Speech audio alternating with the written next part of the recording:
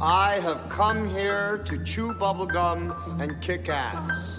And I'm all out of bubblegum.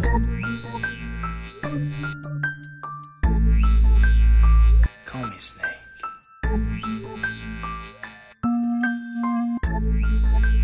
The blackest eyes, the devil's eyes. Purely and simply evil. You're out of your mind, Wayne. God bless you.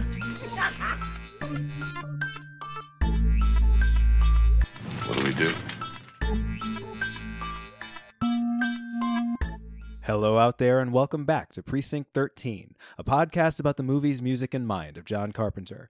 My name is Nick Rocco Scalia, one of your two co-hosts, joined as always by your other co-host, Chris Oliphant. Hey, Chris. Hello, Nick, and hello, everybody. We are back this week to talk about a very different John Carpenter movie, one that is a real... I guess, I don't know. How do you want to describe this, Chris? I mean, it's a change of pace for sure. It's a genre that we haven't really seen before. Like, we're talking about 1984's Starman. Chris, give me the not the 30-second pitch. I always ask for the 30-second pitch. Give me the 5-second pitch. What is Starman? It's a romance film. It's a science fiction romance film. That's pretty much it. Fair enough. It is absolutely both of those things. And I'm very excited to talk about it, not because it's my favorite Carpenter film, although I think my opinion of it is very different from what I expected it to be. This is my first time seeing it, but I am excited to do the show tonight because it is a reunion of sorts. We are joined by a special guest who we've both known for a very, very long time. Welcome to the show, Brian Verderosa. Glad to be here. I'm so happy to have you here. So for those of you who don't know, for those of you who are not listeners to Talking Movies... I'm the reason you motherfuckers know each other. You are the reason we know each other. You and I go back about almost 20 years at this point. We studied film together in our undergraduate college days. You and Chris met separately from that. And then for 4 or 5 years, we did a podcast together called Talking Movies, which evolved into a show called The Long Take, in which we continued talking movies. And here we are. The band is back together. This is it's a real it's a real reunion of sorts, as I said. So we're really happy to have you on the show. So I'm going to give the 30-second Brian pitch. So we've already established what Starman is. Brian, you to me are the guy who, if I want to talk about Howard Hawks or Michael Curtiz or basically any filmmaker from the golden age of Hollywood, you are the guy that I'm going to go to. You have kind of an encyclopedic knowledge of film and have since I've known you. And you also have a particular expertise for the films of our generation, like the 80s, the 90s. Like I can never beat you in the movie game where we're trying to name actors. I know directors, you know people who were in movies and titles of movies and things like that better than I think anyone else I know in the world, which I know a lot of film people, so that is a huge compliment, I think. It's very nice to hear. So you're welcome. But yeah, what have I gotten wrong here? Tell our audience, who are you and what are you doing here? I'm just a movie fan. I was raised on the classics, as Nick had said, and the 70s are my weak spot because my dad's a big 40s, 50s, 60s classic westerns, noir, that sort of thing, and then I got into my own thing as growing up. So just love watching movies, and that's why we call the show Talking Movies, right? We just wanted to see more and learn more, and it's the movie we're talking about today has always been one that my father actually talked about very fondly, and it just never wound. I mean, which is weird, right? I mean, show your kid the R-rated The Thing, but don't show him the PG Starman. Just doesn't compute. But that makes me like your dad a lot, actually. I've met your dad, and I like him anyway. Mm-hmm. But I think I'm going to show my kid The Thing first before we get to Starman. So tell us a little bit about yourself as a Carpenter viewer. Like, what are your favorite Carpenter films? Where does he stand in sort of your overall ranking of directors? I mean, I've talked about it on the show a lot. He's not my favorite filmmaker. He's probably not even my top 3 or my top 5. And I'm just going back to one of our old bits, which was the pull quote. So Precinct 13, the podcast, and it just says, quote, "He's not my favorite filmmaker. Nick Arscalia. Not even my top 5. Well, I mean, in the process of doing the show, I mean, he's really kind of risen up in stature for me. And there are certain films that he's made that I loved so much that when Chris brought this idea to me last year, it was like, yeah, I absolutely want to do this. There's other movies that I haven't seen that I want to see. There's many that I'd like to see again. And, we just finished a couple weeks ago talking about The Thing. And in the process of seeing that movie again and talking about it, and I hosted a screening of it a few weeks back that you were at. Thank you for coming to that. It's just really helped me to appreciate a filmmaker who doesn't need me, right? He's got a huge cult fan base and everything like that, but I would really put him up there with the best genre directors of all time. And even though I kind of knew that and I kind of knew how well beloved John Carpenter is, in the process of doing this show, it's really just deepened my appreciation. And that's one of the reasons why I'm glad we're doing it. Anyway, I'm not shutting up about me. I want to hear about you. So where do you stand on Carpenter? I've always liked him. I've never had too much of an education about him when I was growing up. And I knew who he was. I knew about Halloween, and I knew about Escape from New York. And I saw the latter when I was very young, and the former not until I was probably, I think it was 18, maybe. First time I saw Halloween. You mentioned Howard Hawks before. I mean, and the Thing being a Howard Hawks movie. Like, what I like about Carpenter a lot is win, lose, or draw, for better or for worse, the good, the bad, and the ugly. He's a movie fan. He loves movies. Like, you can't say that about Hitchcock, right? Does Hitchcock love movies? Does Hitchcock go and feed himself on cinema when he's not planning his next feature? I don't think so. No, but that's kind of a generational thing, right? I mean, the filmmakers of his generation, they came out of the theater and things like that. Yeah. So they didn't have that background. But yeah, I mean, you were talking about the 70s earlier, right? Like, that is the generation where filmmakers like John Carpenter and Scorsese and Spielberg, and they were raised in the cinema, essentially. So they're always sort of paying homage to what they had seen growing up. And we see that now today with like Tarantino. And as you know, that sort of Precinct 13 is Rio Bravo. And it's just, he always is doing that. He's always paying homage to stuff, which I like. And I haven't seen They Live. I haven't seen what's another big? I haven't seen The Fog. Wow. Okay. I hadn't either till we started doing the show. Again, that's why I like doing the show.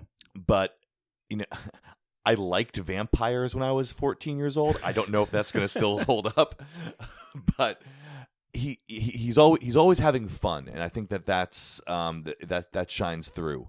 So I've always wanted to see this movie, and now I have. So we're going to talk about it later. Yeah, this is one of those movies that I grew up in the video store. We are from kind of the late VHS era, and this is something that I saw on the shelf a lot as a kid. And I don't remember it having a very cool cover. I mean, there were definitely movies that had much more explicit, lurid, like awesome looking covers, and this sort of looked stately and dramatic. And I was like, yeah, I'll see that someday, but I never got around to it either. So this is my first time seeing Starman. Chris, had you seen this film before? I know. I think you had done the entire Carpenter filmography before we started the show, right? Yes, and this one was the only one that I had seen only once. I purchased the Blu-ray for my collection, watched it one time, and that was it until this reviewing of it. Okay. So, wasn't terribly familiar with it. Just remembered little things here and there, and so I've seen it twice now. I was planning on saying this later, but I think now is a good enough time. I barely knew what this was about. But you talk about the video store, you talk about with that era of like looking at the covers and trying to like figure out what a movie is about and how is the artwork selling it. I thought this movie, I knew it was Jeff Bridges and Karen Allen, and I knew that he was an alien, and I knew that there was something about her late husband. So what I put together in my head was that the alien is wooing this Earth lady because he's so suave and sexy, Jeff Bridges, and so smooth. That is not what this movie is about. So you thought he was an alien that came to Earth in the form of Jeff Bridges? Okay, so there's like a planet of Jeff Bridges somewhere. But specifically that he was so cool and sexy and Jeff Bridges-y that is why this is a love story. It's not a bad premise for a movie. I actually would like... It's not this movie. It's not this movie, and we'll get to that later, but I would watch a movie about a planet of Jeff Bridges, absolutely. So I guess we should probably get started on our discussion of Starman. We will be right back, and we will talk about what it actually is.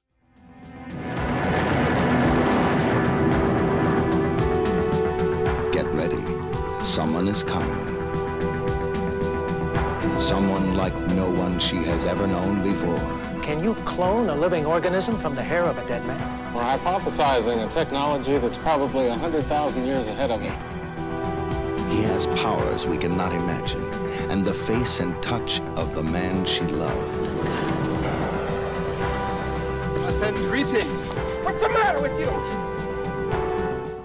All right, we are back, and I don't know about you guys. I have a lot to say about this movie, and this was one, as Brian was just saying, I didn't know a lot about it either. I think I knew a little bit more than you did. I knew he wasn't from a planet of Jeff Bridges's, but, as far as, like, how this movie was going to play out, I knew it was a romance. I knew it had an alien sort of angle to it. I didn't realize it was going to do some of the other plot stuff that it did. I mean, it's a very, very simple story, but this is a movie that comes basically right in this sweet spot of Hollywood science fiction from the early 80s, where E.T. had been 2 years before this. Mm-hmm. So there was certainly a desire for people to check out science fiction movies that had a bit of a more optimistic tone to them, that looked at extraterrestrials not as the invaders they had always been, but as, potential friends and lovers and things like that. And as Chris and I have talked about on our couple episodes about The Thing, that's one of the things that really hurt that movie for John Carpenter, was that E.T. had come out a few weeks before.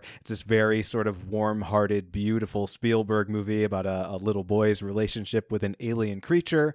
And then you get The Thing, which is just the most nihilistic, bleak, gory, graphic, amazing, it's my favorite Carpenter movie, film about an extraterrestrial come to Earth. So certainly, the timing was not perfect for that film, but afterward there was definitely a moment there where that's kind of what science fiction was trying to do.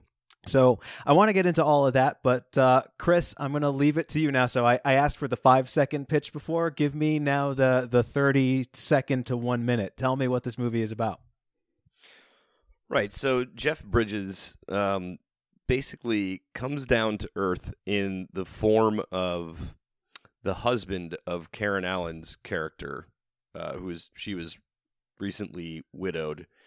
And I don't know how to really explain this part of it too well, but I know that the U.S. government is making attempts to contact aliens to have them visit Earth. So, the ship that Jeff Bridges' character is on gets that communication. The Voyager, that's forgive me for not knowing my NASA history, but that all happened, right? The gold record and the Voyager 2 probe. That's real. Like, yeah. Okay. My eyes widened when that happened. Like, because that happened, I think, in '79. Right, but I didn't realize, I knew that was in our solar system, and it looks like the planet that it arrives at in the beginning of this movie is outside of our solar system. It looks like Saturn, but it's not Saturn. Mm-hmm. So I wasn't sure. I knew, like, that was sort of the plan for Voyager, and they had those recordings of speeches and songs and things like that, like basically a little, Cliff's Notes guide to humanity, and along with that, kind of an invitation like, hey, come visit us, which is probably a bad idea because you don't know how friendly aliens are going to be, but that was sort of the I guess in the Carter era, that was the way we were looking to the skies. So yeah, that's we actually get a response to that invitation to come visit Earth, and it comes to Earth in sort of a very traditional looking UFO type craft that crash lands, as UFOs always do, and I guess take it from there. Yeah, and it's there's I could get into more detail, but since I'm trying to do the abridged version here, we have Karen Allen's character. She's watching a reel-to-reel of all this footage, of her and her recently deceased husband, and it's a really touching moment. And later on, so Jeff Bridges is this alien, like, basically is just kind of this orb, like, is able to transform himself into a clone of her deceased husband, and essentially he's there to just he's going to report back to his planet or whatever about Earth, and essentially has to get to Arizona within a certain period of days to get back to his ship. So he, in quotes, in quotations, kidnaps Karen Allen's character to take him back there. And then the movie basically just becomes a chase because the government is trying to find him and they want to study him and analyze him and things of that nature. But at the same time, it's impossible for a romantic interaction to not blossom between Karen Allen and Jeff Bridges' character because he's a spitting image of her deceased husband. But he doesn't know anything. He's not, he comes to Earth in the form of this alien that has to basically learn everything from scratch. And that's what do you guys think about the scene when he first is able to form himself as a human being in the living room there or whatever? Yeah, I mean, there's so much I want to talk about it. I was afraid that we weren't going to have a lot of material about this movie just because I hadn't seen this movie, but that's one of the things that I absolutely wanted to mention. So he basically, it's any way that I describe it is not going to do it justice, but basically he goes through the entire life cycle of a human being, or the first 3 decades of a human life cycle. He grows up from a baby to like full-grown Jeff Bridges in a matter of like 60 seconds or something like that. And Karen Allen's character, who is just a normal woman who lives in a beautiful lake house and is missing her dead husband, is standing there, and she walks into her living room and sees this very creepy looking baby on the floor that has sort of a distorted, not very human looking face, and it kind of turns right toward the camera. And these are all practical special effects. Roy Arbogast, Carpenter's usual guy, did these, and I was kind of shocked about how good it looked. It's a weird and uncanny and creepy and kind of disturbing scene where this baby grows up into a full-grown man. We see it like for a while in kind of a child stage, and she's just sort of standing there, mouth agape, looking at this thing happen in her living room. And I don't know, I mean, that was the first really striking moment of this movie to me. I like the opening, actually. When we actually see the Voyager probe going through the cosmos, we're hearing a little bit of the music that is meant to be sort of like what is on that gold record that accompanied the Voyager probe. I think it's a really neat sort of evocative opening. But then this scene, like, just really, my eyes were wide during this because I wasn't expecting that. And it is, like I said, it's a little creepy. And this is not a horror movie in any respect. This is about as far from that as you can get in the Carpenter canon. But it's this moment of just like weirdness, uncanniness, and it's played totally straight. It's not played for comedy. And I don't know, like, did you guys enjoy that moment? Because I really did.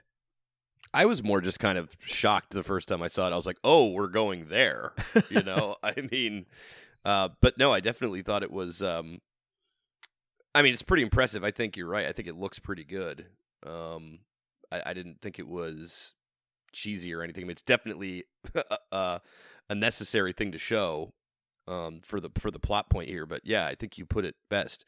It serves a story point, or it saves us from something that you would normally need to kind of have there. Right, and they never play that ghost angle, like, oh, this is him coming back to life. So, I mean, it could be that, but we don't ever, she never even sort of insinuates that, which is interesting. We should say, before we get too far into the plot of this movie, this is a film that, very much like The Thing, had a long development cycle. So I believe the original script was sold in the late 70s and just passed through a number of hands. A lot of directors were attached to this project before John Carpenter. Tony Scott was one of them. Adrian Lyne was another one, and went to direct Flashdance instead of doing Starman. So it's one of those projects that had kind of a troubled history. And then E.T. comes out in 1982. Like it's another Carpenter film I feel is directly affected by E.T., where, whereas it kind of killed the chances of The Thing in some ways, it basically laid the groundwork for something like Starman to happen, where this is kind of it's almost an adult E.T. It's E.T. for grown-ups. It's E.T. as an adult romance. A PG-rated, chaste, I think very sentimental, nice adult romance, but it definitely has a sort of similar plot to that movie and does some of the same things that film does. Interesting.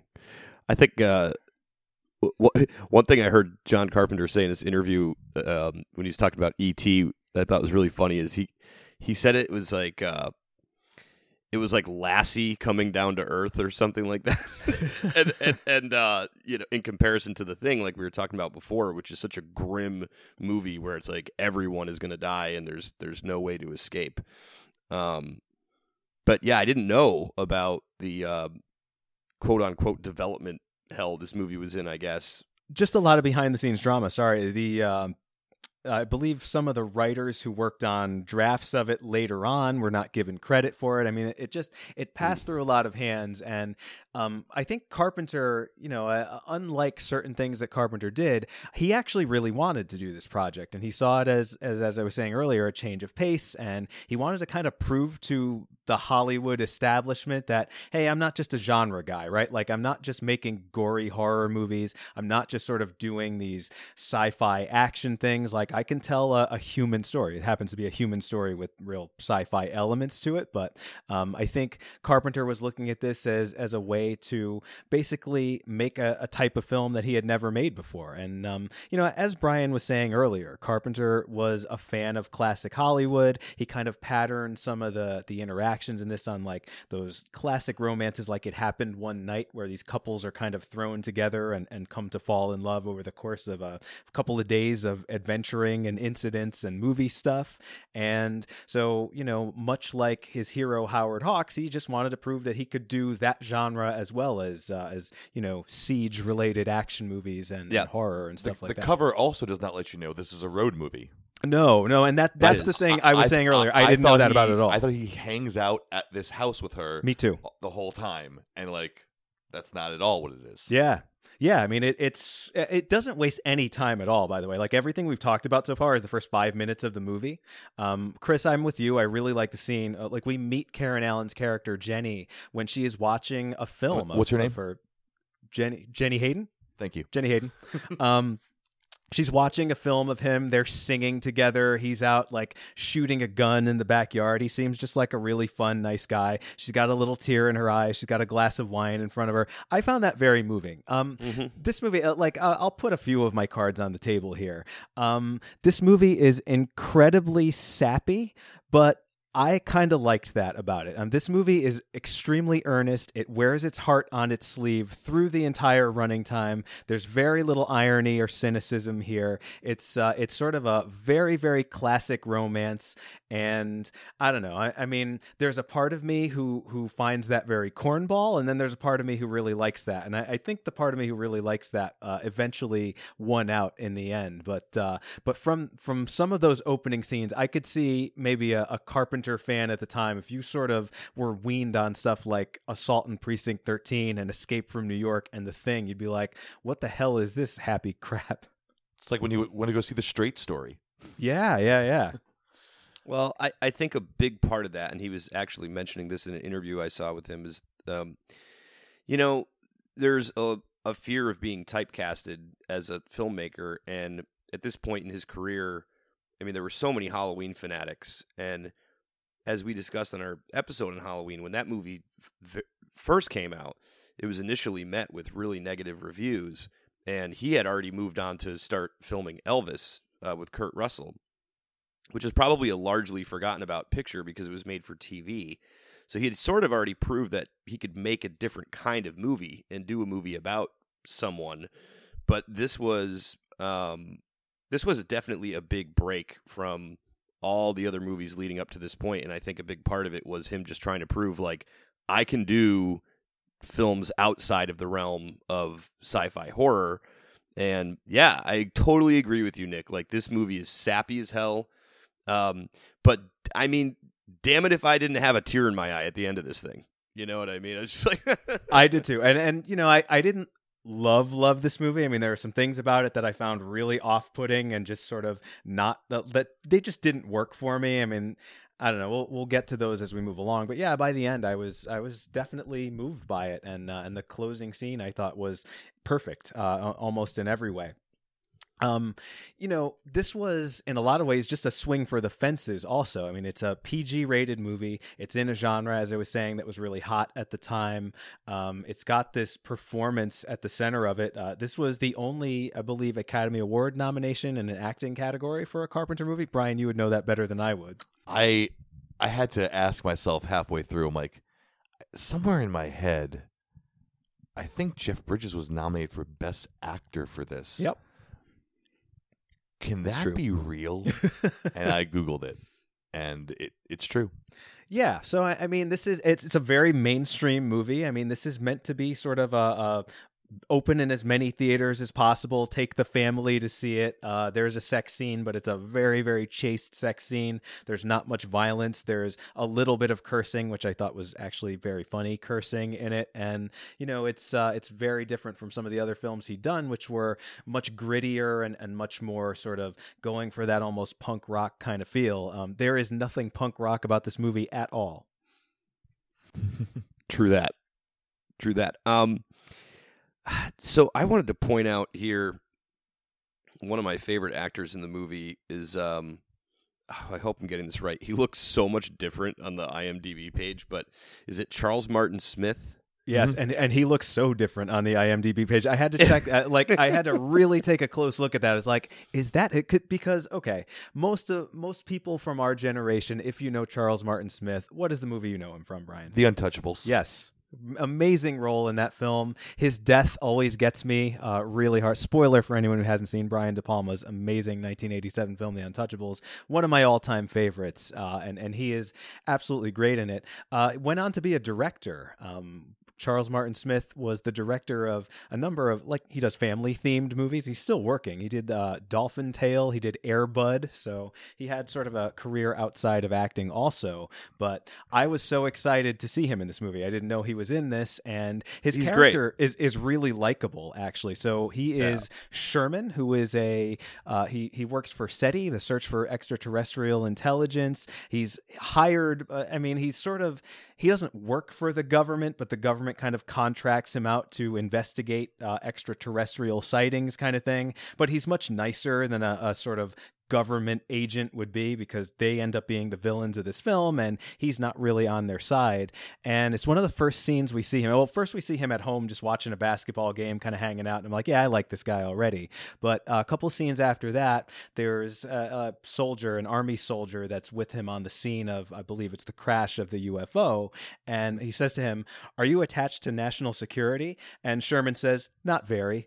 And that made me just sort of love him right away. So he's part of the system, but he's a little bit outside the system. And, he's an interesting, I guess he's kind of a foil for the main characters of this film, but he's not a villain. And I think we know that right from the get-go. We know he's a rebel. He's a rebel. He's not going to go rogue and try to kill this alien who looks like Jeff Bridges.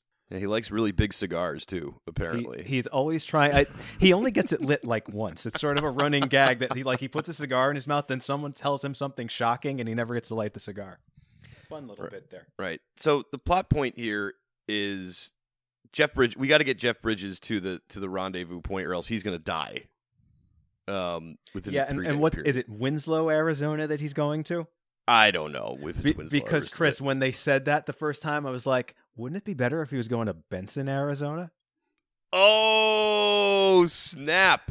I guess it they would just be didn't way do better. Easter eggs like that back then, but that would have just warmed my heart. But, I'm going to just assume that that's actually where they were going. Brian, you've been wanting to say something for 5 minutes. No.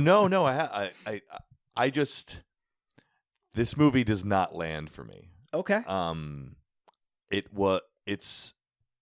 There's so many pieces in it that I'm I enjoy every time I'm looking at Charles Martin Smith on screen. I also don't think his character or that subplot of villains needs to be in the movie at all. We don't know why this alien's even here, or I know that's part of it, right? Is the unknown, but he doesn't have a purpose other than to just leave. Well, right. He's supposed to be studying Earth and humanity and sort of responding to this invitation. But if he only ever had 3 days to do that, does his civilization expect him to learn everything and then just go home and file a report in 3 days? It's very weird. So the idea is he crash lands very, very far away from his pickup point. And so the road movie setup is that they have to get to Arizona from Northern California to get him to his handler. I thought they were in Wisconsin. It is Wyoming. Is it Wyoming? Or no, I'm thinking of a different movie. I thought they said California. I'm getting it mixed up because let me not to get off topic, but have you guys heard of a movie called Paul? Yeah. Yes. That movie's a lot of fun. Reminded me a lot of this, yeah. Or this reminded me a lot of that.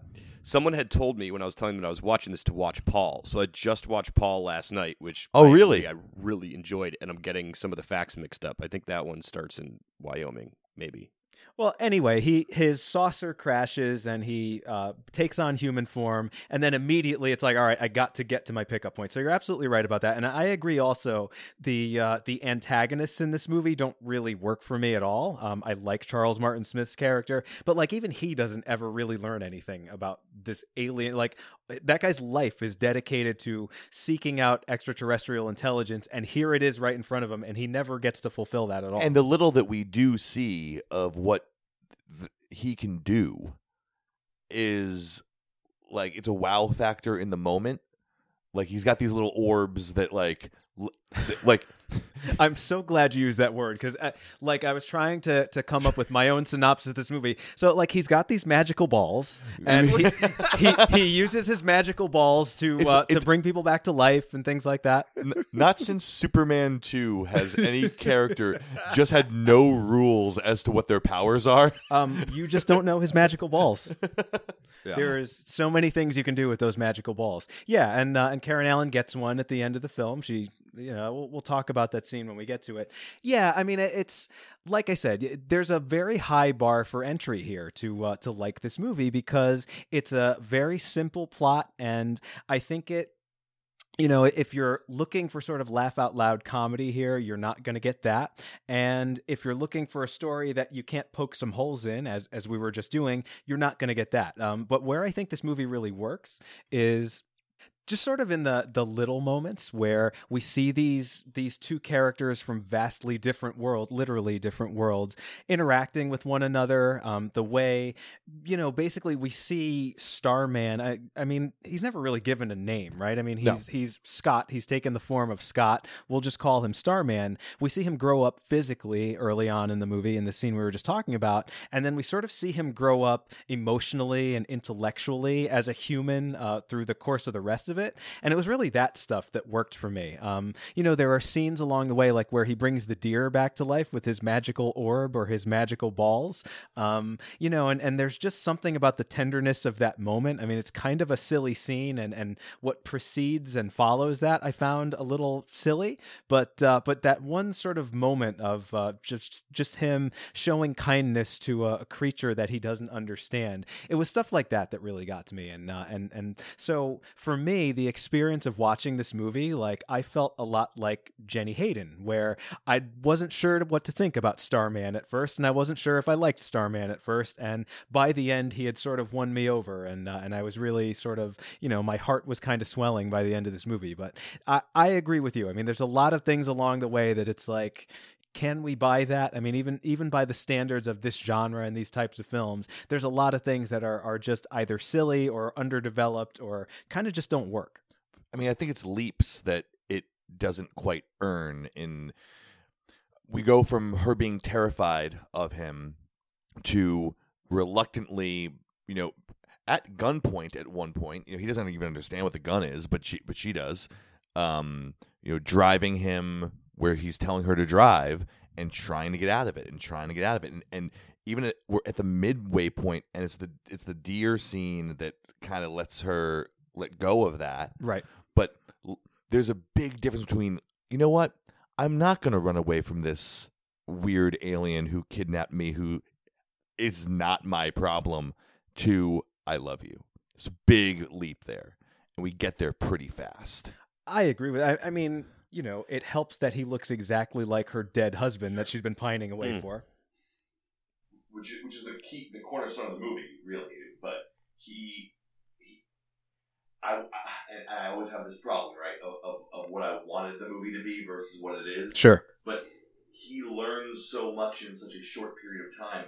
I wanted him to get to being able to run circles around people in conversation and physical ability and like almost becoming a superhero in this body. But of course, the body's dying because he needs to get back home. Right. Having done nothing. Right. And I don't feel like that's established well either. I mean, at one point, Charles Martin Smith basically expresses to her almost like, can we keep him kind of thing. She's like, can't you see he's dying? And he looks fine. He looks like Jeff Bridges in the prime of his life. Like, at least show him deteriorating a little bit. He does in the following scene. We sort of see him struggling when they're running away. But up until that point, yeah, he looks perfectly normal. I'm like, oh, maybe he can stay a little longer. I would like to comment that I think the part of the reason why there's the whole element of the government and the National Security Agency in this movie is because, again, that's a theme that we've seen a lot in John Carpenter movies. The whole making the government kind of look bad, people in positions of power, the anti-authoritarian narratives that he kind of subtly puts in the films, and also. Nick, as we've discussed before, he had to have an excuse to have a fleet of helicopters at some point in this movie, which this is the one that I'm telling you, man. Carpenter. You are so hung up on Carpenter and his love of helicopters, and this movie just pays that off like better than anything else he's done. I learned a fact like a week or two ago that blew my mind. The word helicopter comes from the word helico and P-T-E-R, like pterodactyl. Mm-hmm. It's not heli and copter. It's helico. Okay. And P-T-E-R. I like that. Yeah. The silent P in silent P. What does helico mean? Of the sky. So a pterodactyl of the sky. A helicopter is a pterodactyl of the sky, as opposed to a pterodactyl. I don't have the You know what? We brought. Why don't you do the next show without me? For your Latin expertise, and you just left us hanging there. No, but I mean, you guys that thank you for that very interesting point, Brian. But I mean, do you guys see where I'm coming from with that? Like, that's something that we've seen in his movies, and I think that's kind of why it's a relatively big part of this film. It is, but I don't think it's a big enough part. Like, I agree with you. I mean, it certainly plays into some themes that he's been working with right from the get-go, right? Like, since Dark Star.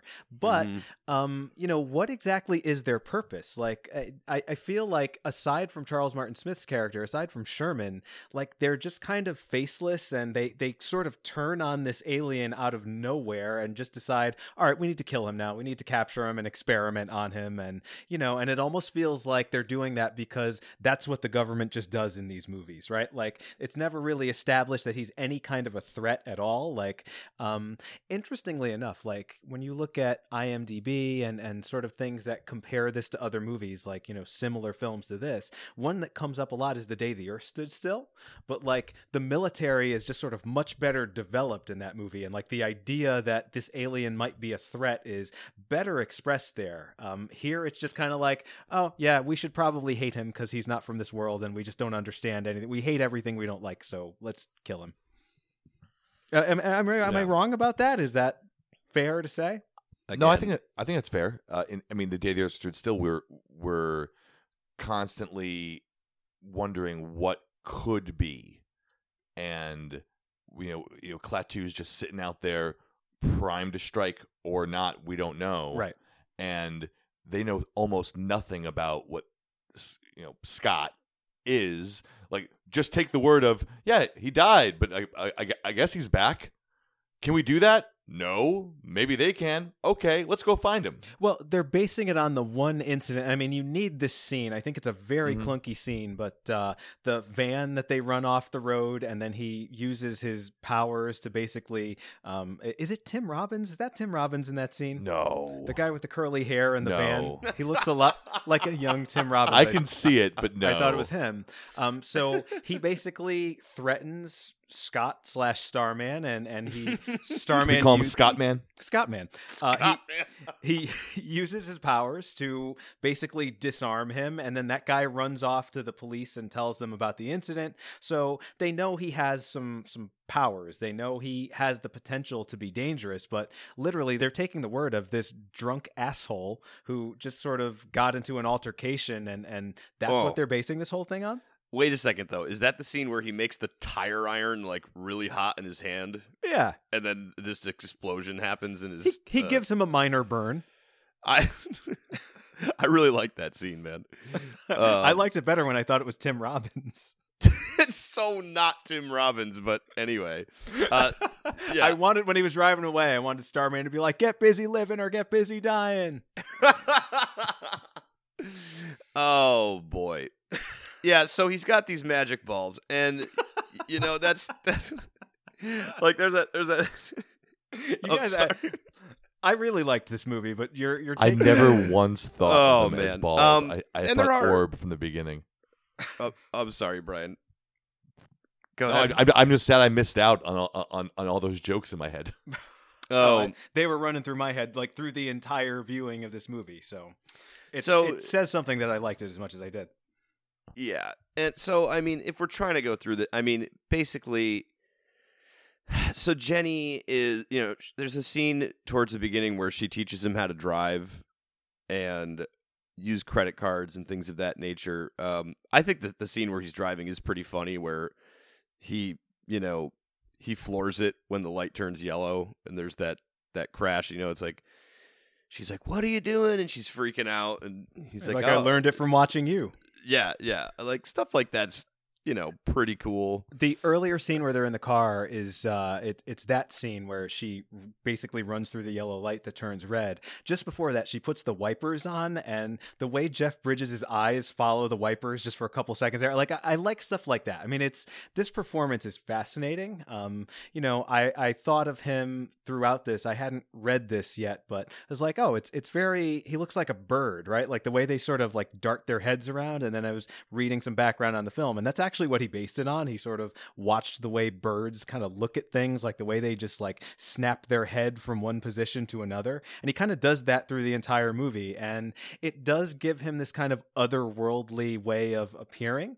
And, we're all familiar with Jeff Bridges. We're all fans of Big Lebowski and Crazy Heart and things like that. But it's kind of interesting to see him being this very outlandish sort of character, and I think he, I feel like he earned that Oscar nomination. He lost to F. Murray Abraham, Correct. Yeah. So obviously that was a tough year, but I think he's really good in this. I mean, I can't decide.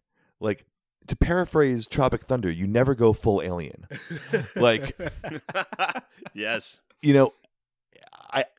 I can't tell if it I know it's on the border between being like cartoonish and absolutely silly. And it crosses that line a few times. But I am watching him thinking this is someone from another planet. And that's the point, right? So I guess job well done, but it's very distracting. See, I think the performance is really good. I just think the structure of the movie, I mean, the way he learns to drive as quickly as he does, I mean, he should be able to do other things. There are major leaps that this character takes that we don't really get to see, that are just kind of hand waved away. And I think he has to sort of struggle against that a little bit because, I mean, it's not too long after that where he's driving the car and she's sleeping. Like, you would never just sort of let an alien drive your really nice car. I mean, it just If you've been driving as long as she has, I think you'd be able to sleep. I wouldn't trust. I don't maybe know, that's though, the man. point where you stop. But we're in the Carpenter universe here. I mean, if Michael Myers can drive a car in Halloween, then but see, I then thought of goddamn that it, Jeff right Bridges. away. That's actually a good point, Chris, because people have a problem with Michael Myers driving the station wagon in Halloween. Wait, really? Yeah, that's a thing. Slashers don't drive cars. But wait, people have a problem with that? Yeah. Did you not listen to our 2 episodes well, on Halloween? I listened to one of those episodes. Well, you missed the one where we talked about that. Well, if you think about it, it's a legitimate point, as we talked about on the show, because I mean, Michael Myers, goes to the ward or whatever when he's like 6 years old. He's locked in an asylum his entire life, and then all of a sudden has this ability to drive. Yeah, I guess I believe that Starman could learn that faster than he does. I thought it was like because of obstructed vision or something. Right, the eye holes in that mask, they don't give you any peripheral. All right, that makes sense as a No. Okay. No, John Carpenter just doesn't care about showing you driving lessons. It's just they're driving and you just have to accept that. I mean, it's the way it is. It's not important. Well, it's a little important. I mean, it's, there are things that It's important if you want it to be important. Well, Right. I mean, this movie is hard to swallow anyway, right? I mean, it's a very high concept movie. And Brian, like you were saying before, I think there's just things that don't particularly work in it. And like, that's one of them. Like, the way he remains kind of simple through the entire film, but he has this extraordinary intelligence. He's from like hundreds of thousands of years, a civilization hundreds of thousands of years more advanced than we are. Sometimes we really see that. Sometimes we don't really see that. I mean, it's a tough tightrope to walk there between him sort of being innocent and almost childlike and him being like a super, like an artificial intelligence kind of thing, I'm going to make a weird comparison. It's a movie that I'm sure you guys have talked about a bunch. That Nick, you loved, and Chris, you can't watch. A Ghost Story. Okay. I told you once that at the end, I hated that movie. I think I quoted Roger Ebert that I hated that movie. And then by the end of it, I was kind of in. I was in enough to care when the last shot came. And in this movie, I don't buy their relationship at all. I don't buy it for a second. Ever. Wow. Okay. Ever. Wow. And the last shot got me. Yeah. Like I felt the feels. But I didn't. But like my heart was in it, but my head was like, "This doesn't make any sense." I'd like to comment on that. I think Please. When she says to him, "Will I ever see you again?" and he just says no. That's a good moment. It's a combination of that and the great main musical set piece here by. I'm glad you mentioned it. The music is fantastic in this movie. I hate to say it because we've been talking about how great Carpenter's own compositions are, but I think the music in this movie is phenomenal, and I'm kind of glad it is exactly what it is. Yeah, it's very. Love that theme. Yeah, the theme. It's funny because like on the Blu-ray, if you just let it ride like on the menu screen, it just loops that over and over. And of course, we've talked about this theme a little bit on the Carpenter anthology record. But it's a great piece of music, and I just think it's really effective there at the end in particular in that scene. And like I said, I'm not going to lie, man. I cracked a tear, So I see what you're saying, Brian, though. It's a good point. Like, you're like, I wasn't buying it, but then the end was a pretty good scene. I mean... I think it's Karen Allen elevating the material. I think they both are, and she's great in this. We haven't really talked about her at all. Karen Allen was sort of her time in Hollywood. I think a lot of people really got to know her from Raiders of the Lost Ark, and she's this amazing female character in that movie, as strong and as badass as Indiana Jones, and she really holds her own with him throughout that film. And she's playing sort of a much more sensitive character here, and certainly not as tough of a character. But because we established from early on this void in Jenny's life, and she gets that across so well. I mean, she's not actively looking for love in this movie, but she is missing this love that she had. So, I mean, we're sort of predisposed to want her to find love, I guess. And the way that she does, I don't think is always believable, but there are moments. My favorite scene in this movie comes toward the end, and it's a sort of marriage of just like cinematography and acting, and just a very understated moment where they're in the back of the pickup truck, and it's a little bit after where there's they hitch a ride with some, I guess they're migrant workers or something like that, and there's a lady in the back of the truck that has a baby, so that establishes that whole plot point about them having a baby. And then there's a shot of just the two of them. It's a two-shot. They're framed sitting in the bed of this pickup truck. They're like in the desert somewhere, and it's kind of an overcast day, and the wind is blowing through their hair. And something about this moment, they're just kind of having a conversation, a very quiet, understated conversation. And I found that moment just like oddly like mesmerizing and beautiful. And I think that's the point where this movie like 100% won me over. And, that was the moment that let me get over all the stuff that came before it that I was kind of not crazy about. And I'm not even sure what about that is. I mean, it's something about these two actors and the way that they look at each other and where the relationship has gotten to at that point, set against this just amazing backdrop on this sort of overcast, almost sort of ominous looking day. day, and I just thought that was really profound and really beautiful, and I'm not really even sure why. I think I want to revise my statement. I don't buy for a second that she's in love with the alien. I think so. If I'm taking it kind of at face value, which I think is what the movie is doing, I don't think it goes much beyond. This is a face value kind of movie. Yeah. That they have developed a relationship and she has fallen for him. I don't buy that. What I do buy is that she's just so desperate to hang on to any piece of her husband. Sure. And she's gonna lie to herself and convince herself whatever she's feeling, she can project onto him. And any part of what she's really saying is just tied to what she wants that she can't have. So you don't think it's sincere? You don't think she loves Starman? She loves Scott? Mm-hmm. Wow. Okay. Let me ask both of you this question then. What is his feeling about her? Like, what is it about her? Is it just because she's the only human being that he really gets to know over the course of this movie? Define no. I was kidding. Oh, in the biblical sense and otherwise. Yeah.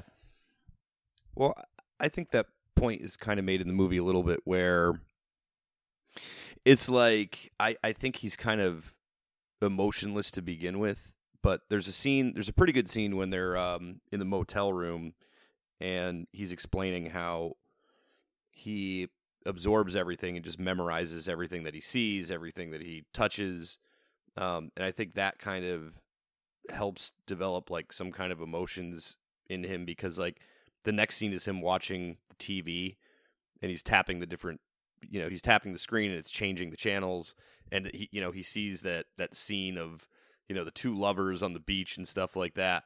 And then he like goes over to, to kiss her while she's lying down in bed. And then someone knocks at the door and tells little him, creepy, wasn't it? That scene kind of skeeved me out a little bit. Yeah, but that moment in that scene, I liked that scene overall. But yeah, that was, ask first. Right. So I don't know. Ask first. Yeah, Scottman needs a whole lesson on that sort of thing. But I don't know if that answers your question. But I don't think that he had any emotions for her at first. But I think because he is able to develop and like I said before, just sort of absorb things, that maybe he actually does develop some emotions for her. Because in the end, why would he, give her a baby anyway? You know what I mean? Like, he must have had some kind of feelings for her to want to leave her with that, because she could never have kids before, right? Or I don't know. I mean, that's kind of what was alluded to, that they just couldn't. I was very thankful that we didn't have to wait 20 more minutes to learn as an audience that she was pregnant. Sure. Like, I put a baby in you. What? Yeah, it's real. Okay. But there's the whole thing about how he explains that, it will be the child of Scott. But also of me. Well, that was an Right. interesting scene too. I mean, it's like a weird throuple kind of situation where it's both Scott and Starman who are that baby's father. He explains to her a little prior to that just about his planet and what his civilization is like, and he basically says what makes them different from human beings. Like, they all get along, and there's no violence, there's no war, and everyone has everything that they need. It's it's a planet run by Bernie Sanders or something like that. But what he sorry. Good one. What he kind of suggests to her is that he's fascinated by humanity, that because they're just more interesting. Like, certainly they're flawed, but also there's diversity there that he doesn't have on his home world. And, people are strange and people are crazy, but also people are really interesting. And I think she embodies a lot of that. Like, I kind of find his love for her sincere, because she's kind of a representative of humanity for him. And, she is everything. She's funny. she's sarcastic, she's she shows toughness, she shows fear, like this sort of wide range of emotions, and Karen Allen really gets that all across in this character. And so I think that's kind of why he falls for her. Like, he's not gonna love her because she's a beautiful woman, because he's from an alien planet, so who knows what his people actually look like. So it's more just she embodies all of these really fascinating qualities about humanity that he has such a short time to get to know. And so, he kind of falls for her because she is it sort of all in one. And, the rest of humanity that he encounters is not all that great. We've got those hunters who are basically, they reminded me so much of the guys from Dumb and Dumber, the kick his ass sea bass scene. And, they're being chased by the police, and there's roadblocks. The worst cops. The military's ever. Yeah, those cops are assholes. Hey, let's take a shotgun to the side of the car where the guy we want isn't in. Yeah. So I don't know. Isn't there that line like you're at your best when you're your worst or something like that? Yes.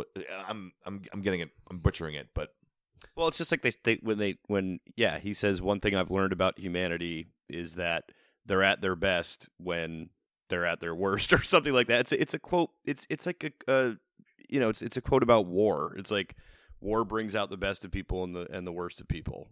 Right, and his understanding of humanity before he arrives on Earth is from that Voyager stuff, right? So it's these welcome messages, and it's like representative stuff, songs and clips and things like that are kind of the best of humanity, but that's not what he wants to see, right? Like, he wants to see everything. We are messy creatures, I think, as human beings, and so I think he sort of falls for that. Like, it's not just like, the most important people in the world saying, welcome to our planet, this is who we are. It's not like our best music and our best sort of representation of ourselves, but it's us and all our sort of flawed, weird, fucked up kind of humanity that he sees in her and comes to love in her. And also our food. There's a lot of eating in this movie, much like A Ghost Story, a film that I just love so much. David Lowery's A Ghost Story. There's an extended pie eating scene in this film, and Shut then up, it's Nick. cherry cobbler later on.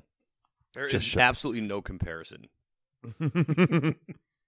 One is a 10-minute scene. One is like a 10-second scene. Chris, have you seen A Ghost Story? I couldn't get through it. I watched. oh, wait, did you not know that he turned it off at the pie? Oh, well, I'm glad you gave it a shot. Yeah. One of my favorite movies of the last 10 years, but that's neither here nor there. I just, one of the things I do like about this film is some of the things that he very on brand that are so, just human, like how good apple pie tastes. He chews with his mouth open, which is gross, but I like that scene anyway. I love that she goes into the kitchen without asking anybody and just standing there like, hey, got to back way out of this place. Oh, sure, honey. Whatever you need.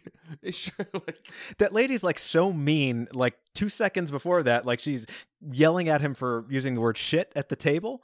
And then like right after that, she's like the nicest person ever. Like she's the most helpful side character. She wasn't yelling at him. She was like, all right, you got some colorful language. Or she kind of had a puss on. I gotta say, the moment in the bathroom, I was just looking through my notes over this film, and one of the notes I had written down was alien watches you pee. That actor, he was on Sons of Anarchy, the bearded guy who walks into the bathroom in that scene and is standing at the urinal, and Scott/Starman is kind of just standing right inside the door, like watching him pee, and it's a really awkward, I think it's one of the funniest scenes in the movie. And then he learns the middle finger gesture that he uses a couple of times throughout the rest of the film. And then there's a moment later, like I said, the cursing in this movie made me laugh also. It's very sort of chaste PG kind of cursing, but Karen Allen says shit, and he says, define shit. And I just kind of like that. Yeah. I can't remember him in Sons of Anarchy, but I just Jill just finished my wife a rewatch of Justified. Great show. And his name is Mickey Jones. Okay. He's the Memphis weed dealer on Justified. Yep. Yeah. Anyway, I did not recognize him, but yeah, that is definitely him. But there's a nice moment of tension in that scene because we know that he can't read, or he can't read yet. So she's put the note on the mirror for help, and he walks by it, and she sees that he's walked by it, and then he goes back in and gets it. Yeah. But like we don't know that we know he can't read, but we don't know if he's done anything about it yet. And all of her hopes are dashed when it comes out of his pocket. Yeah. What's kidnapped or whatever. Yeah. The whole she's being kidnapped thing, like, I'm not sure that plot point works for me either. Like it's I mean, he's never threatening toward her at all. I mean, he's certainly weird and he's from another planet, whatever, but I don't ever get that sense that, I mean, she goes along with him. She seems to do it fairly willingly. And then, everything, like for the first 40 minutes of the movie or so, she's like, I'm being kidnapped. Someone save me. And, it never seems like she can't just get away from him. He's not gonna, even with the gun, there's I think a very tense moment where he picks up the gun and points it at her and then just ejects the clip, which I don't know how he would know how to do that or what that means. And I was kind of afraid he was going to shoot her just because he doesn't really know how guns work at that point. He's just seen the film of actual Scott firing a gun earlier in the film. So I don't know, what do you guys feel about that? Did I just miss something there? Are you saying why he did it? No, why she sort of keeps using that word kidnapped and how else would you define it? If that happened, if you were just kind of thrown into a vehicle with a replication of your wife. He kind of just asks her for a favor and she does it though. I mean, she could easily put the kibosh on that whole thing back at her house, but instead she gets in her car with him and it's like, yeah, we'll go to Benson, Arizona or whatever. Benson, Arizona. God, that would have definitely made this movie a notch better if they just made that one change. I think every movie could be improved with Benson, Arizona in it. Brian, that's the theme song from Dark Star. You should see that film someday. I have seen that film. We've talked about it. Oh, all right. I don't know about the kidnapping aspect of it, but I will tell you this much. If I'm ever going to Vegas, I'm bringing this guy with me, right? Oh boy, I hate that scene. That might be my least favorite scene in the movie because it's so cheese. Yeah, I do like. I lost my wallet. The cut to the Cadillac in that scene is kind of fun, where he hits that jackpot and immediately cut to him pulling off the lot in a Cadillac. But I feel like there's a Vegas scene in every road movie. This movie does a lot of things that every road movie does, and that's a very cliched scene where the characters run out of money, they end up in Vegas, and they find some way to hit the jackpot and get the money that they need. And I don't know, it cheapens Starman, the character, for me a little bit, that he can just sort of tap a slot machine and win a shit ton of money doing that. He has many powers, and some are touching a TV and making it change, and some are bringing creatures back to life, including humans.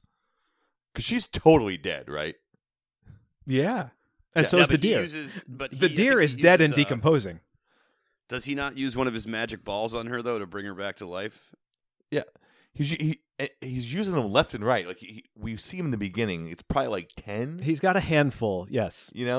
But he can use them for seemingly anything he wants. But he can only use them once? I think he can only use them once. I think that's why. Otherwise, why not just have one magic orb? He uses one of the balls to make a map. Yes. Right. Oh, a map with perfect borders drawn out. That scene kind of threw me a little bit too. It's a cool special effect. There's a lot of green screen early in this movie, and it's kind of or blue screen probably at the time, and it's a little bit obvious, but he projects this map of the United States, and you can see the border lines of all the states on it. Why is that important? Wouldn't you want a highway map so you could see how you're getting to where you're Also, going? She's not too sure which one's Arizona and which one's New Mexico. Well, I'm not too good at geography either. It should be labeled, right? If he's got the technology to make that map with the borders drawn on it, you couldn't just label the states? Now that we've somehow gotten back to the beginning of the movie, when he is the blue light, didn't that remind you of the Force from The Evil Dead? Yes. Well, sure, the way it floats over the water there. And going up to the cabin sort of thing. Yeah. Yeah, kind of looking in the windows. It's a little creepy. It's a little, I mean, if you didn't know what this movie was from the beginning of this movie, you might think it's going to be another thing, right? Right. If you turn this movie off after the first 12 minutes, you might think it's a horror movie. After having seen him transform and like and that kind of body horror stuff. And yeah, I mean that scene is a body horror scene. That is straight out of The Thing or something like that. But then this turns into the most sort of, like I said, heart on sleeve romance it could possibly be, where it is just wildly earnest for the rest of the movie. So, it's Carpenter showing a lot of range though. Like, one of the notes I made about this is the character interactions in this movie. Like, we don't really see that in anything he's done up to this point. Like, there's a lot of scenes of people just hanging out, talking, getting to know each other. I mean, Carpenter's output up until now is up until Starman is basically just action. They are movies that are so fast paced in every respect. And, even the ones that start out a little slower, like Halloween and The Fog, we don't have these sort of hangout scenes. And there's so much of that across this movie. And I mean, I feel like by the end, it really, I don't know. I am moved by these two characters and their relationship, and I like their interactions a lot. And like I said, my favorite scene in the movie is kind of just them sitting next to each other and enjoying each other's company in the back of that truck. Yeah, if anything, it really just kind of definitely adds to the just the diversity and the assortment of movies that Carpenter's made. I mean, this is not one of my favorites. It's not like, I don't think it's ever going to be a go-to for me, but I can definitely appreciate it. Like, I don't think it's a bad movie by any means, and it was kind of comforting to see that overall, just as far as public reception is concerned. I mean, it got some really good reviews. Although, again, this didn't really kill it at the box office by any means. That's a formula that I don't think he really ever figured out, because it's obvious when you look at his movies, but I mean, this sucker's sitting at like 85% Rotten Tomatoes. This is a kind of a beloved picture of his for the most part, but it's not one of my favorites. Well, I'll tell you what it really suffers in comparison to is E.T. And, I think that's just because Steven Spielberg and John Carpenter are very different filmmakers. And Spielberg is the sort of childlike wonder guy. And John Carpenter is the gritty, like I said, punk rock, Escape from New York, The Thing, Dark Star kind of guy. And I don't think Spielberg could pull off as good a horror movie as Carpenter has so many times. And this is not really his forte. I mean, he handles it well. I think it's an effectively directed movie. I think most of his choices are good choices. But when you look at this up against Spielberg's E.T., which is, such a perfectly formed movie, and that script by Melissa Matheson is just so good. Do you guys agree with me on that? I mean, whatever we want to say about Starman, like, E.T. is a fantastic 4-star movie, right? Yes. Okay. Do you want to take this opportunity to tell everybody how much you hate Super 8? I really don't like Super 8, but that's a whole other conversation for a whole other day. All the stuff about filmmaking in Super 8 is really great, though, and I find it really enjoyable. All the monster stuff is garbage. Maybe Carpenter could have handled that a lot better. But I think, particularly this comes out 2 years after E.T. People are still, their hearts are still aglow with the love of that friendly alien and his relationship with Henry Thomas. And this movie can't help but sort of be looking up to that, and it never quite reaches the level of just emotion, and it doesn't have a scene like the climax of E.T. on the bikes. It's such an iconic movie scene. But it has this, what's supposed to, I think, feel like something like that. Yeah, it shoots for that, certainly. I just don't think it quite hits it. Chris, was it 700 or 800 helicopters?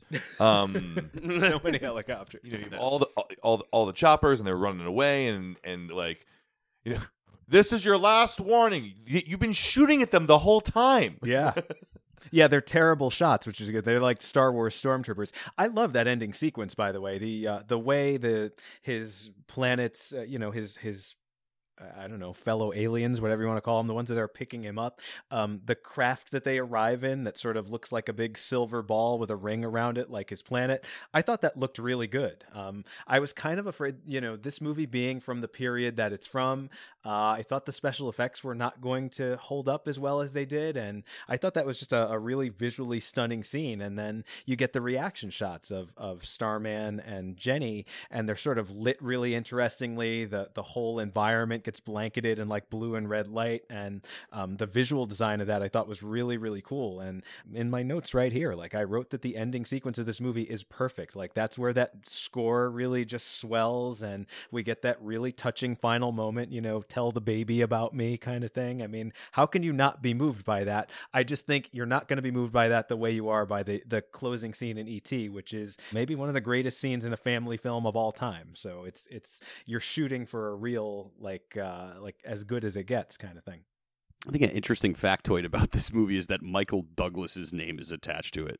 He was a producer. Yeah, I believe it was his production company that bought the script in the late 70s and spent all that time developing it. I'm surprised he didn't make a cameo here. I'd like to see Michael Douglas in this movie somewhere. He could have played not Tim Robbins. Oh, that'd be awesome, man. That's perfect. Yeah, I was just reading about that. How, yeah, I guess it just this guy. It just goes to show that you never know. I mean, look at the difference there. E.T. makes basically $800 million. Starman, $28 million US. But again, here's Roger Ebert with 3 out of 4 star. I mean, I don't know. This. It's a weird choice, I think, because for him to have the experience he had with The Thing, and then to kind of have a small rebound with the Christine job, to go back to the straight sci-fi movie again, I just think is sort of an odd choice. But whatever, I mean, that's at the end of the day, science fiction films were really big at the time, like you mentioned. I was just reading here that this came out debuting at number 6, same week as David Lynch's film Dune, which I've never seen. It's a steaming pile of manure. I haven't either because people have basically told me exactly what Brian just said. Denis, this December. Denis Villeneuve, talking movies favorite, Denis Villeneuve, who is a great filmmaker, and I think can probably handle that story really well. Is going to try to very excited erase for it. the memory of David Lynch's Dune. But, oh man, Dune is one of the worst movies ever made. Chris, it makes The Postman look like Casablanca. So many Casablanca throwbacks on this episode. I love it. I hope some talking movies listeners get to hear this because we're really getting the band back together, like I said, and I've been enjoying it a lot. I guess we should probably any final thoughts on this film? Is there anything that we should address that we haven't talked about yet? I mean, I think I've said my piece. I like this movie. I have my reservations about it, but you know what? I would watch it again. It's like I am of two natures. I'm a very sarcastic, cynical person. That side of me hates this movie, but I guess I'm a little bit of a hopeless romantic in some ways also, and that part of me absolutely adores this movie. So then that part of you should watch Jerry Maguire. Whatever. There's another throwback for you talking movies listeners. My final thought is on it is, I should say, that this second time watching it, what really struck me the most is how much of a romance movie this is. I didn't really pick that up the first time I watched it because I don't know if I just didn't. It just didn't. I don't know. Maybe my viewing just wasn't calibrated the same way. But when I was watching it this time, I was like, man, this is just a straight love story. And now, having seen all of his movies, I mean, this is the one. This is his romance movie basically, and I'm fine with that.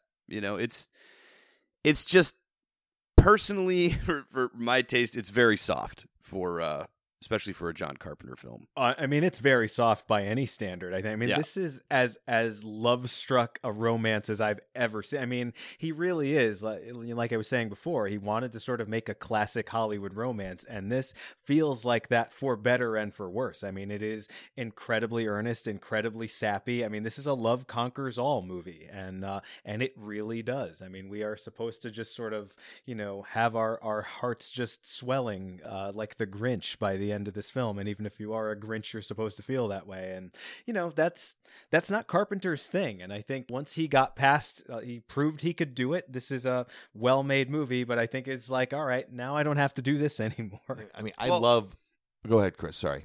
I was just going to say, if anything, it did help launch Jeff Bridges' career. I mean, this is definitely gave him some, I mean, not that he wasn't like an established actor before, but, you know, that's a pretty big accolade, Academy Award nomination. You never go full alien. You never go full. I don't know. I like Jeff Bridges before. I mean, he really goes for it here. Like, I think that's a thing that you can say about John Carpenter with these actors is that they must feel so comfortable with him on set. I mean, you know, sort of the relationship that developed between him and Kurt Russell, and like he lets you sort of be exactly what you want to be, and he gives you sort of the freedom to take these characters and do what you like, make them distinctive and make them definitive, and there's no half measures with Kurt Russell measures Walter with Kurt Russell as Snake Plissken, and with Jeff Bridges as Starman. You know, it's like, you want to act kind of like a bird, go ahead, go full bird, and he does, and you know, whether that works for you or not, you can't say that Jeff Bridges is not giving this movie 110%. And I think he's really great, and Karen Allen is. I wish we could see more of her. She was last seen by me in Kingdom of the Crystal Skull, returning to her role that sort of made her a household name. I loved Ghost in the Machine when I was a kid. Did you? I've never seen it. It's got to be bad, but I loved it.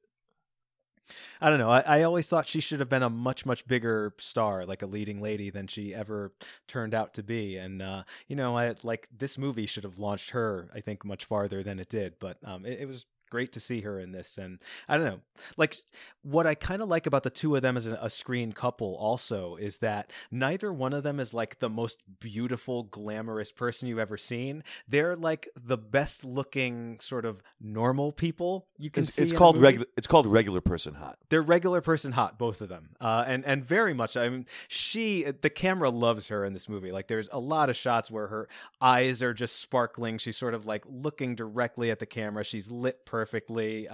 You know, she just makes a great heroine for a film like this, and I think the two of them just make a really classic, and certainly that was the intention, a classic screen couple. Brian, final thoughts on this movie? I think it's going to be a 2-star for me out of 4. Yeah. Wow. Yeah.